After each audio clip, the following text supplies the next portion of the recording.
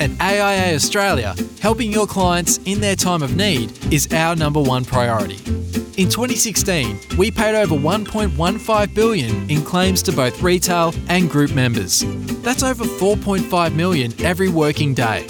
To offer your clients cover you can trust, chat to your AIA CDM today.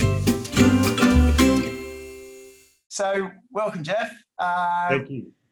Pleasure to have you on XY Advisor, on XY Live. Now, today, I reckon it's all about philanthropy. It's all about investments and bringing them together, and I guess creating some great outcomes for charities, for people with what they're doing with the money. So I guess a lot of your clients will be getting a lot more fulfillment with what they're doing with you. In terms of why you've gone into this space, what's been the driver of getting into philanthropy and the take that you've had on it? Look, I suppose what it is with everyone, as you move up the Maslow's hierarchy of needs in terms of you get enough money for food and shelter, then you get to a situation where you're trying to work out how you can give back to the community you operate in. And I've always been a big believer in that. Go back 25 years ago when I was a stockbroker, I sort of set up with some other guys the Australian Stockbrokers Foundation. Then when I became a fund manager, I set up the Australian Fund Managers Foundation. And 20 odd years ago, I set up my funds management business. And then as the business has grown, we probably to summarise that, we look at three things. We're trying to make a difference at Wilson Asset Management in terms of, one is returns for shareholders or investors. Secondly is to give back to the community we operate in. And thirdly is to be a voice or look after and support our retail investors, which sometimes they don't have a voice. So that's how what we're trying to achieve. But in terms of from the philanthropic side, when I saw this structure, which we're going to talk about today, the future generation companies, I saw this set up about 5 years ago in the UK. Okay. What an amazing structure that I could bring back to Australia. And broadly, the structure it's to get the best fund managers you can find, ask them to manage money for free, and then that allows you to give 1% of the assets each year to charities. And the deal for the structure is a cracking structure because the fund manager does it. It costs the fund manager nothing more. Like we manage $2.5 billion. If we manage another $100 million for free, all we've got to do is buy a few more shares each time we're buying shares or selling shares. Yeah, it doesn't actually cost us any money. So it's not such a hard thing to get the fund manager to agree. And then the fantastic thing is, the two big winners out of this are the investor and also the charities or the not-for-profits. So the investor, instead of investing with the smartest managers that we can find, some investors can't get access to these guys. Some of the funds we're in are actually closed. And even if they can get access, they have to pay fees which are a lot higher than the 1% that goes to charity. I mean, take ourselves, we charge a 1% management fee and a 20% performance fee. So with the funds we manage for future generation investment company, we give the 1% back to the company and we give the 20% performance fee back to the company. Yeah. So you're actually getting money managed more cheaply than you would by putting it with the fund managers. So it's how are those conversations, Geoff? Asking the fund managers to do it for free.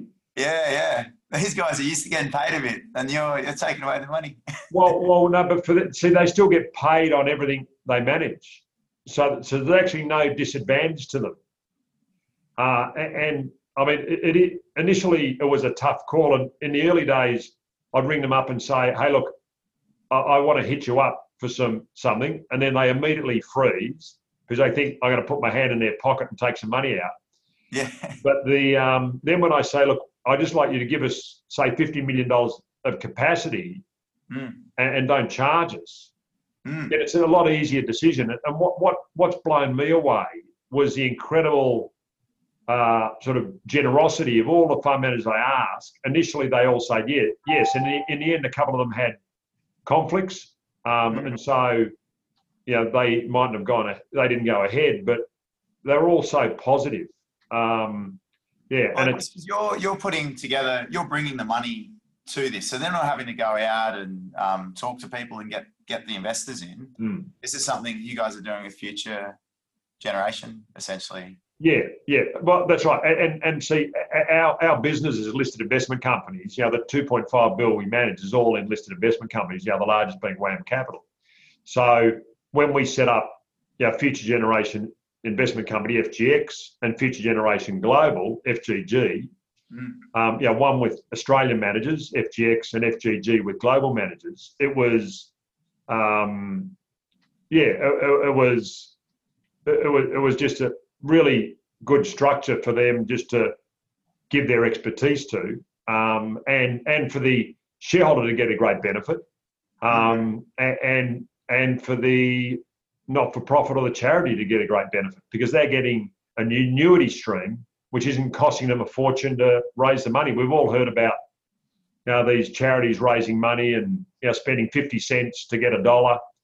These guys, they're getting all those phone calls and people on the streets and all that things. They're getting on an annual basis $7 million a year split amongst the various charities, and that'll grow as the fund managers grow the corpus. Yeah, there's a consistency that you're delivering. We can go into that soon. I'm curious in terms of the type of people that have been attracted to what sort of clients. Is there a certain type of person that you've noticed is more common than others that get attracted to this sort of setup? In terms of the group of investors that love listed investment companies, are self-managed super funds. They like the fact that, not like if you've got a choice, you invest in a listed investment company or a managed fund. If you invest in a managed fund, then you really don't have much engagement with the fund manager or engagement with the people running it, say the board that's responsible. There's not, it's an investment and you hope that the fund manager performs. There's no outlet for you to question how they're performing, etc. But with a listed investment company, that's why there's been enormous demand, I think, from the self-managed super area for listed investment companies. And we've seen, the listed investment company sector grow.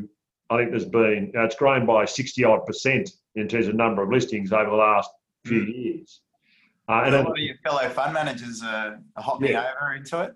Yeah, definitely. And that's because, say with us, WAM Capital, 60% of our shareholders are self-managed super funds. And with FGX and FGG, they would be, I would say, like 40 to 50% of shareholders would be self-managed super funds. The others would be like foundations or PAFs, which are foundation structures, and then there'll be the high net worth individuals that say invest direct and retail investors. And do you have? I guess it's grown over the last few years. Is there a challenge around capacity that you've got to manage on an ongoing basis?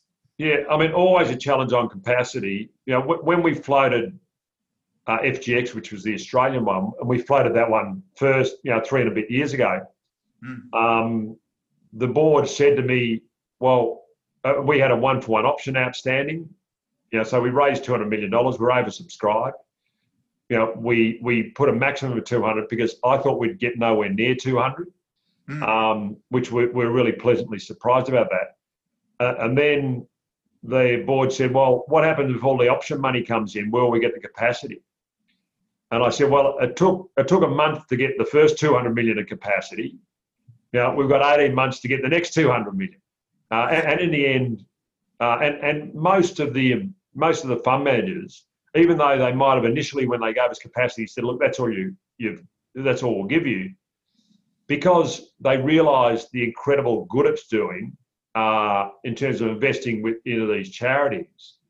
And we try to connect them with those charities and understand, how they're really making a difference in the world. Yep. Then they give us more capacity. So the harder part is when the investment committee wants to remove some of the managers, and we, it's an investment. First and foremost, this is an investment. To me, it's a fantastic investment, great structure. You're investing with the best.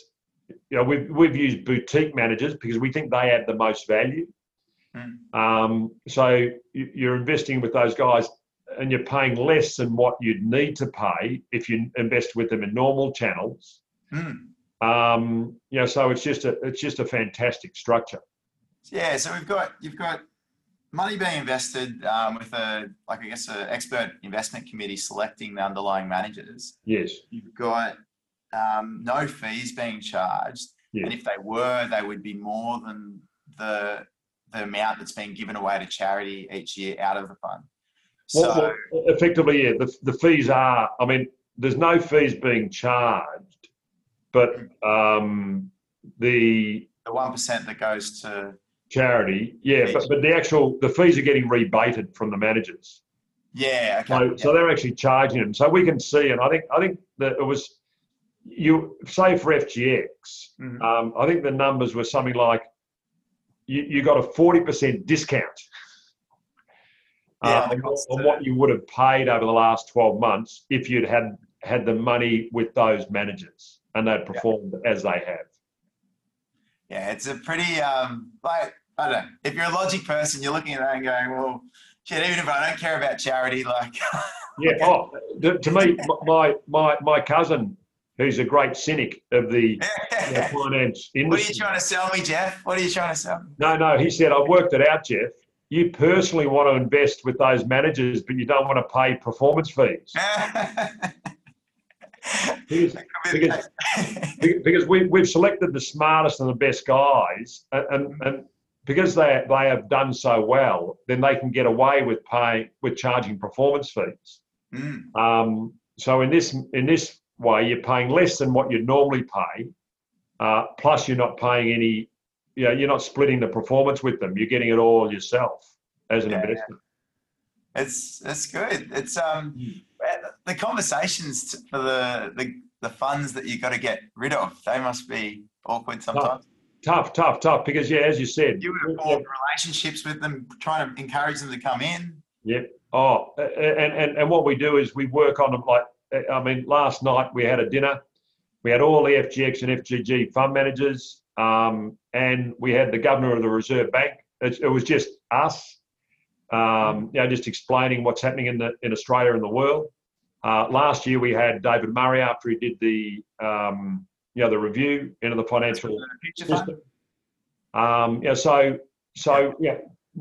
We've sort of, they feel as though they're really part of the inner sanctum. And then it is tough when we ring them up and say, look, thanks for managing the money for nothing for the last period of time, but the investment committee has decided we'd like to rotate you out for various reasons. We try not to be too brutal. But they all take it well.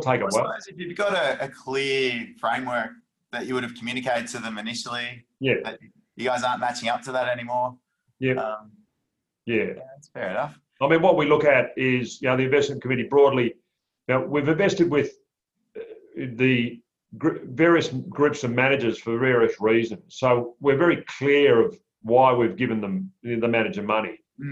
And mixing up the styles, is that sort of how you look at it? Correct. Yeah, we're broadly trying to see, what we're trying to do is pick the best managers in Australia for the Australian money and globally, for the global money. And then guilt them into giving you capacity. Well, there's the capacity. That's an easy question, usually, and a good answer. But it's really, we're trying to match with those managers. What we're trying to do is broadly half the portfolio we want long equities, and the other half of the portfolio we want them to have some defensive characteristics. And what we're hoping is the portfolio will perform in line or better than the market with less volatility. And FGX, the Australian one's been going for longer. And that's nearly had half the volatility of the market, but it's outperformed the market by, I think, 3.5% since inception. So you'd normally think if you're getting less volatility, in theory, there's less risk, so your return will be less. But because they're boutique managers that have all added, good value, then or performance, then we're getting less volatility with better performance. So is there a bit of competition between the guys when you're sitting down at the table? And well, as in last night, no, because they all realise. Last night we have these meetings with them just to thank them, because this is only possible by them allowing us to do this. And the big beneficiaries of this are the investors and the charities. They're the major beneficiaries. It was, to me, it was very powerful last night. And Philip Lowe, the governor of the Reserve Bank, who is very philanthropic, he's involved in a number of charities, effectively thanking the fund managers for what they're doing. And to me, I think we've all got a responsibility and a right to give back. And we just sort of are providing the funnel or the structure for this to happen. Well, I know you do a lot. You're very generous on the Wilson side of things in terms of letting these funds, FGX, and use your infrastructure and that's how it's managed. So your team jumps in there and does that for free or low cost to. Free? No, we do it for free. It probably costs us $500,000 a year. And everyone says, "Oh, well, why do that? Why don't you charge them?" But in terms of for us as an organisation, you can be a fund manager, but that's just all you're doing is effectively trying to manage money the best you can and making money. Where as an organisation, we all feel a lot better if we're actually giving back, and even though it's a cost to our business, it's actually, we do get significant benefit in terms of staff, fulfillment, retention. I can imagine it acts a bit like a bit of a marketing channel for any of the funds that do. I'm sure that's a big aspect for them, that their public and brand image would definitely not be diminished by being involved with this. And a number of them use it, and a number of them are very grateful for us for including them, because it does do that. They use it in their marketing. One of the fund managers calls himself, a foundation fund manager for FGX, when he's marketing to the big, super funds that he's pitching for business. So, it does work both ways. Yeah, that's good. I think it's such a fantastic example of partnership and sort of bringing various stakeholders together to achieve a communal outcome. Yeah. I'd be curious to know the one that you'd seen in the UK. What business was that, or what was the? It was called Battle Against Cancer Investment Trust, BACIT. Okay. And they had a guy, Tom Henderson, who's related to Henderson Asset Management. I think that was his grandfather. Yep. And he was a fund manager and a broker himself, and he just thought that he'd set that up, and it was £470 million, and giving 1%, so £4.7 million a year away. Half of that money went to the not-for-profit, which is the Institute of Cancer Research, and the other half of the money went to about 16 odd charities. Since then, he wants to really turn the dial on cancer research and health sciences, and he's done a deal with the Wellcome Trust, and now it's nearly £1 billion organisation, and investing directly into life sciences. Okay. Oh, so the funds, is that the 1% going into that, or part of the fund being actually? No, the capital, because he believes you can get if not or a better return than giving it with the fund managers, where, hey, we're not going to change the model. We're very happy with the model we've got. And the beautiful thing about our model is, to me, it's not only if you're a big shareholder or a small shareholder, and to me, it's also potentially a learning structure. If you give to your children, and what they realise is, from this investment, you get two things. You get actually a financial return. But once a year as a shareholder, you're asked, with your 1%, on your pro rata basis, of the charities on the list, which of those charities do you want the money to go to? So it's like a voting system, or? Well, yeah, exactly. So effectively, the shareholders decide. It's a democracy. The shareholders decide where that money goes. Now, the board has picked the charities and the focus, but they filter what comes into that selection list. Sorry, the shareholders. The board chooses what comes into the list of selection. Yeah, and that's what we started with. Like, FGX is children at risk, and we've got the group of charities, the 14 odd charities there, and FGG is youth mental health, and we've got 8 charities there. And then once a year, the shareholder gets asked, with what percentage do you want of your pro rata 1%? Do you want to go to which of these charities? That's awesome. So you're getting that engagement factor as well, that you're not just the money's not just being given. You've got an element of control or influence on where it goes. Definitely. And if you own 1 million shares or above, then you can direct that 1% to any charity in Australia. It doesn't have to be the ones on that list. Yeah, so it gives you a bit of almost like a private ancillary fund, the PAFs you mentioned before. Yeah, exactly. That's right. That level of discretion. Yeah, that's right. And a number of the PAFs are investors, and they have to give away 5% per annum. But in theory, this is, if they invest their money in there, and actually, see, I have a PAF, and we own 5 million shares in each of the entities. That is our investment portfolio, because to me, we pick the smartest and the best fund managers for both entities. It gives me a diversified portfolio, and it gives me Australian equities and global equities, and plus the 1%. Obviously, I'm keen on the charities that are on the list, so we just focus on giving the 1% there. But then all the distributions you can. Well, that's right. So in theory, for a PAF, you got to give your 5% away. Then the money being managed, which in theory you'd normally pay someone to do, you're getting that back, so you can give another 1% to the charities you want. Yeah. Well, that's what's for the advisors out there and the people that don't know too much about PAFs. What's the minimum that people would need to get involved with those? Oh, see, in what, for a PAF or? Yeah, for a PAF. Oh, to set up one. Yeah. I set up mine back out in 2002 with $500,000.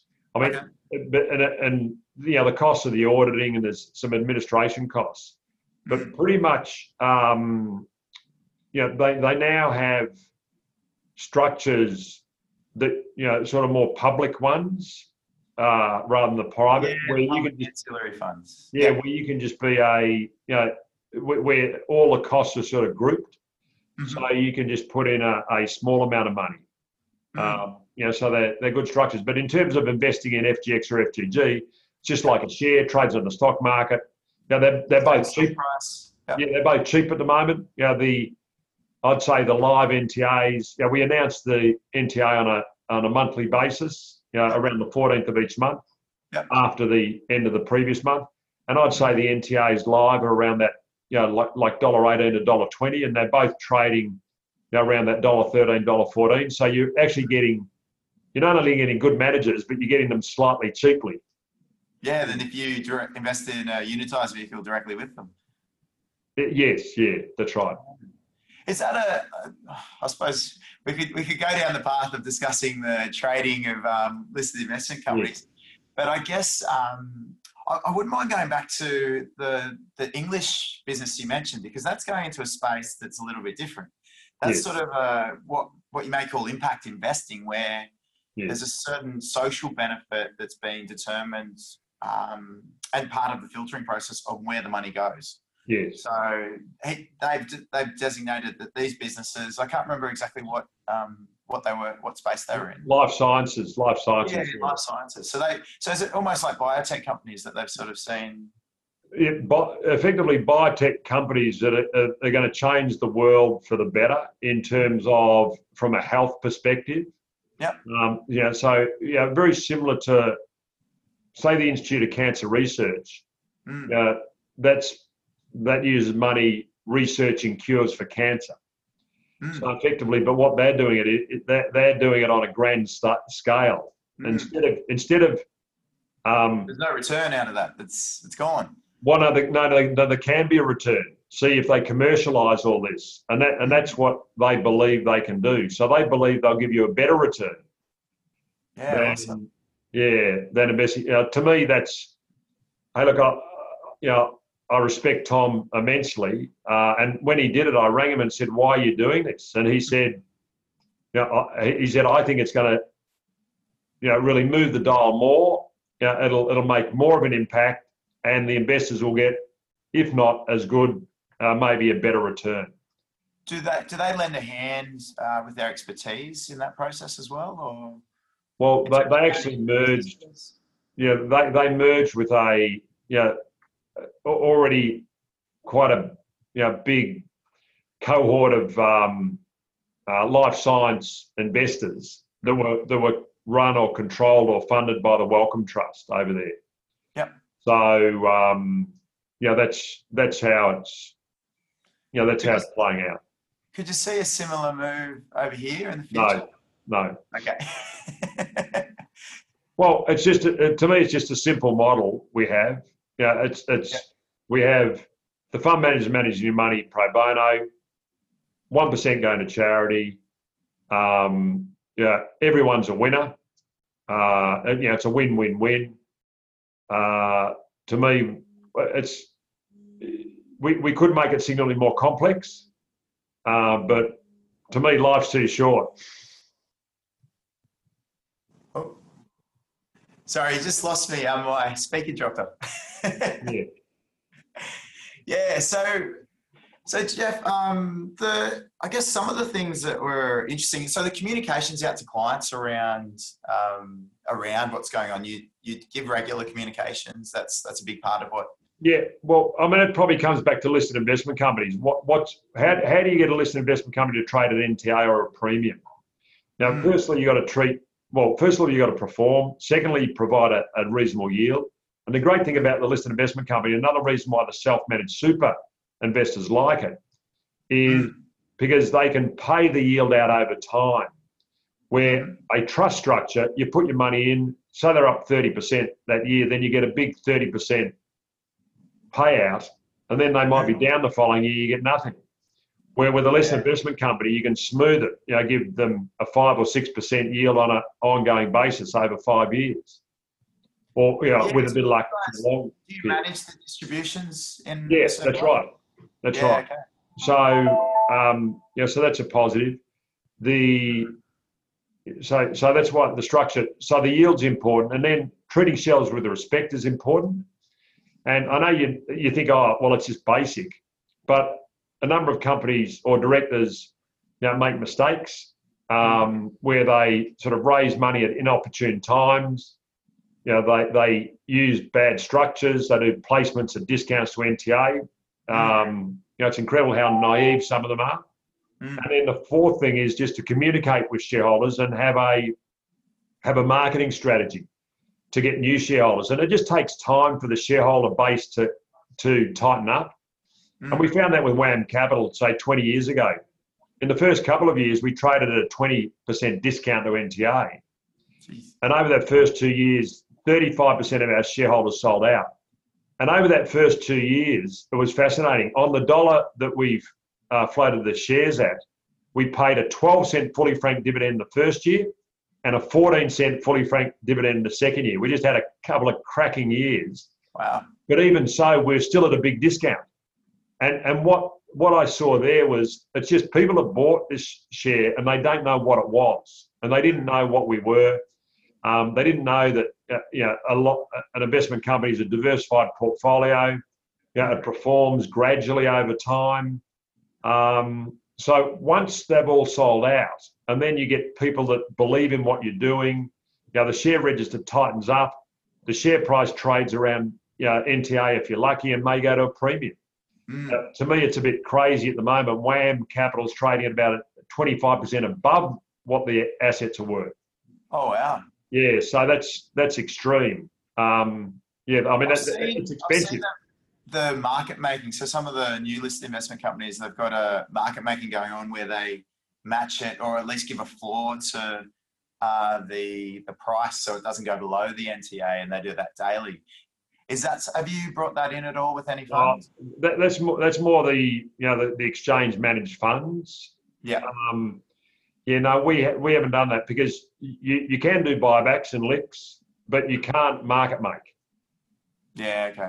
Yeah. Well, and what'll happen is with FGX and FGG, to me, it is a great buying opportunity at the moment because you're buying them below NTA, and the share register will slowly, because they're new companies, the people that bought them for the wrong reason will sell them, and other people will buy them, and they're getting them slightly cheaply now. When you get, if it does eventually get back to the NTA, you're getting a free uplift in valuation. Yeah, there's 5%. Well, you're buying $1 of assets. Sorry, you're buying $1 of assets and paying 95 cents. Yeah, it sounds like a good deal to me, especially when you're giving the charity at the same time. Well, and you're paying less than what you'd pay a normal fund manager. Yeah, I mean, it's nearly too good to be true, but the reason it works... What's the catch, Geoff? What's the catch? No, the reason it works is because the fund managers, their business model is scalable. Like if they were, workers that, got paid by the hour, then it wouldn't be scalable. So it's just a function of, finding a business that it costs nothing to manage more, and then of course you can get them to do it, philanthropically. It's a win-win. So what's the hardest? How about Hamish? Because Hamish is tough work to get over the line. I know you got Magellan in there. Oh, sorry. Did he put up a fight? Do you say, no. I've got to make a bit more money before I let you guys have a bit of capacity? Is that what was going on? No, Hamish Douglas. Yeah, Hamish was fantastic. Was it 2.5, 3 years ago when we went down to meet him? He said, look, around the same time, I think they'd done an ETF. Since then, they'd done a listed investment trust. And he said, hey, I think it's a fantastic concept. Love to be involved. So it was a very easy. I mean, they've been great supporters because we've got, Frank, runs their distribution. He's on the board of FGG. So we've got a very close relationship with them. Yeah, nice one. Is there any stories you've got of more challenging people to get on board? Is there a certain time frame that you'll try for and then give up? Is it? Oh, there was one fund manager we wanted on board. It only took us 2 years, but to me, all things come to those who wait. Yeah. Well, I'm presuming you roll Louise out there, and she just sweet talks them. You just got to send her out a lot. That's all. Yeah. I mean, they all realise that it's a great product and adds real value, and they all realise it's an opportunity for the community to give back. The funds management community that does. I mean. You don't see too poor fund managers. No. Well, they don't stay fund managers very long if they're poor fund managers. Okay, so what with the decisions around what these funds were, was this something that you got the board together and then you guys chose what sort of causes, or is this something that you were driving from your personal preference? I mean, our personal path. That focused on children at risk. So when we did FGX, the Australian, the fund with the Australian fund managers, the focus was the actual Wilson Foundation, our foundation, was the one that selected the charities, and it was children at risk. And then when we did the global fund, we were fortunate enough to have Louise Walsh, who had just left Philanthropy Australia. As soon as she resigned, I rang her and asked her if she wanted to come and be CEO and help us raise the money. And soon after, Chris Donoghue, who used to be, he resigned as being the CEO of PM Capital. And I offered him the opportunity to be CEO. And it took Chris, it took him a minute to say yes. But Louise, it took a little while, but I offered to Louise first. And then Louise said yes, so then they were both CEO for a period of time. But they had different skill sets. So Louise was good on the philanthropic side, and Chris was great on the fund management side. He'd floated a couple of listed investment companies, so he was a great asset. And then after we raised the money, then Chris set up his own business, which is called Seed, which helps raise money for listed investment companies. And Louise stayed on as CEO. But in that process, we sent out a survey to all the FGX shareholders and said, look, we're doing FGG. What cause area do you want to focus on? And the two cause areas we were looking at was sort of the older people in Australia, which tend to be underinvested in, and mental health. They were the two main cause areas which Louise had said were undervalued. Were underinvested in. Separately, the Wilson Foundation, my wife Karen, she was looking at mental health. Shareholders came back and said their number one pick was mental health. So that was pretty easy. So the second one was youth mental health. And since then, on the journey, I've realised how grossly underfunded mental health is in Australia, and it's nearly sort of farcical that you'd think, what do you want to invest in? You want to invest in, in Australia, what you want to invest in your people, and you want to invest in their physical and mental health.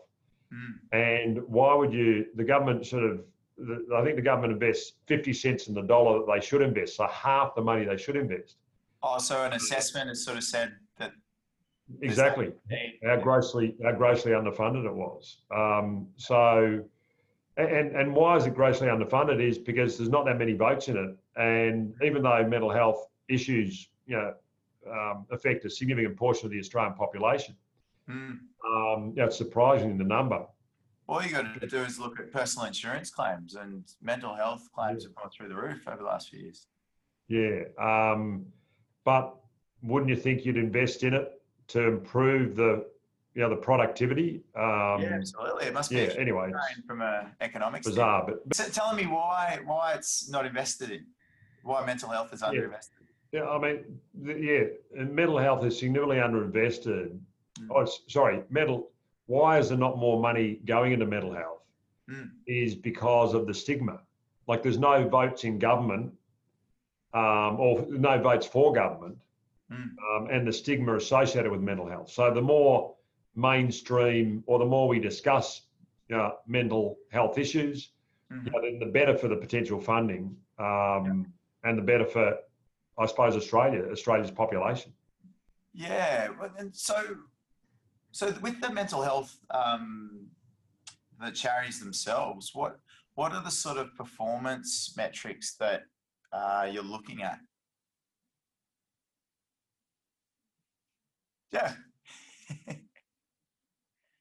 Are you guys on? Oh, I still can't. Yep, just the sound. Yep, gotcha. Are you guys on the new NBN? Is that what's going on? How are we going?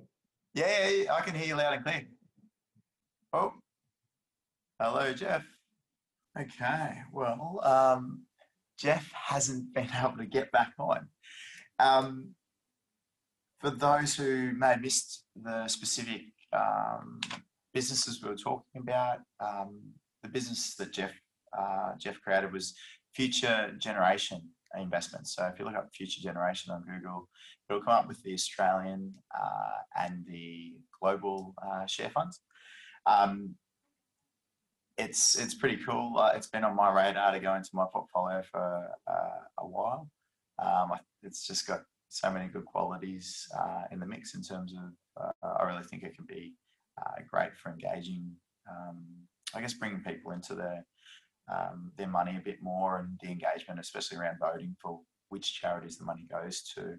A number of clients I've dealt with in the past have wanted to, I guess, have investments that had more of an impact, that had a bit of was giving back to the community, and are really conscious of that. So there is definitely a market amongst our clients, so a subset of clients that this sort of option would be quite appealing.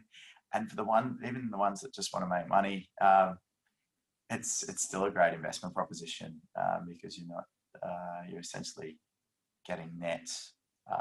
You're paying net less than what you would if you were investing in these managers underlying anyway. So really cool thing to check out. Geoff, thanks for coming on. For those who haven't registered yet in Sydney, we've got the XY Advisor event coming up in a couple of weeks' time. So jump on the Facebook group. It's got a link through the Eventbrite, and looking forward to having everyone there. It's going to be a great night with FinTech and learning a bit about what's coming up next year.